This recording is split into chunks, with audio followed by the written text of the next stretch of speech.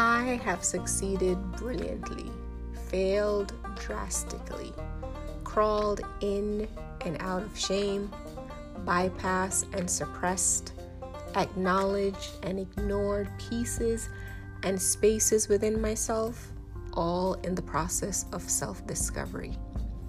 Each week, I talk to people around the world that relates, connects, and pursue that philosophy daily. We are all a work in progress, and I want to talk to you about your journey.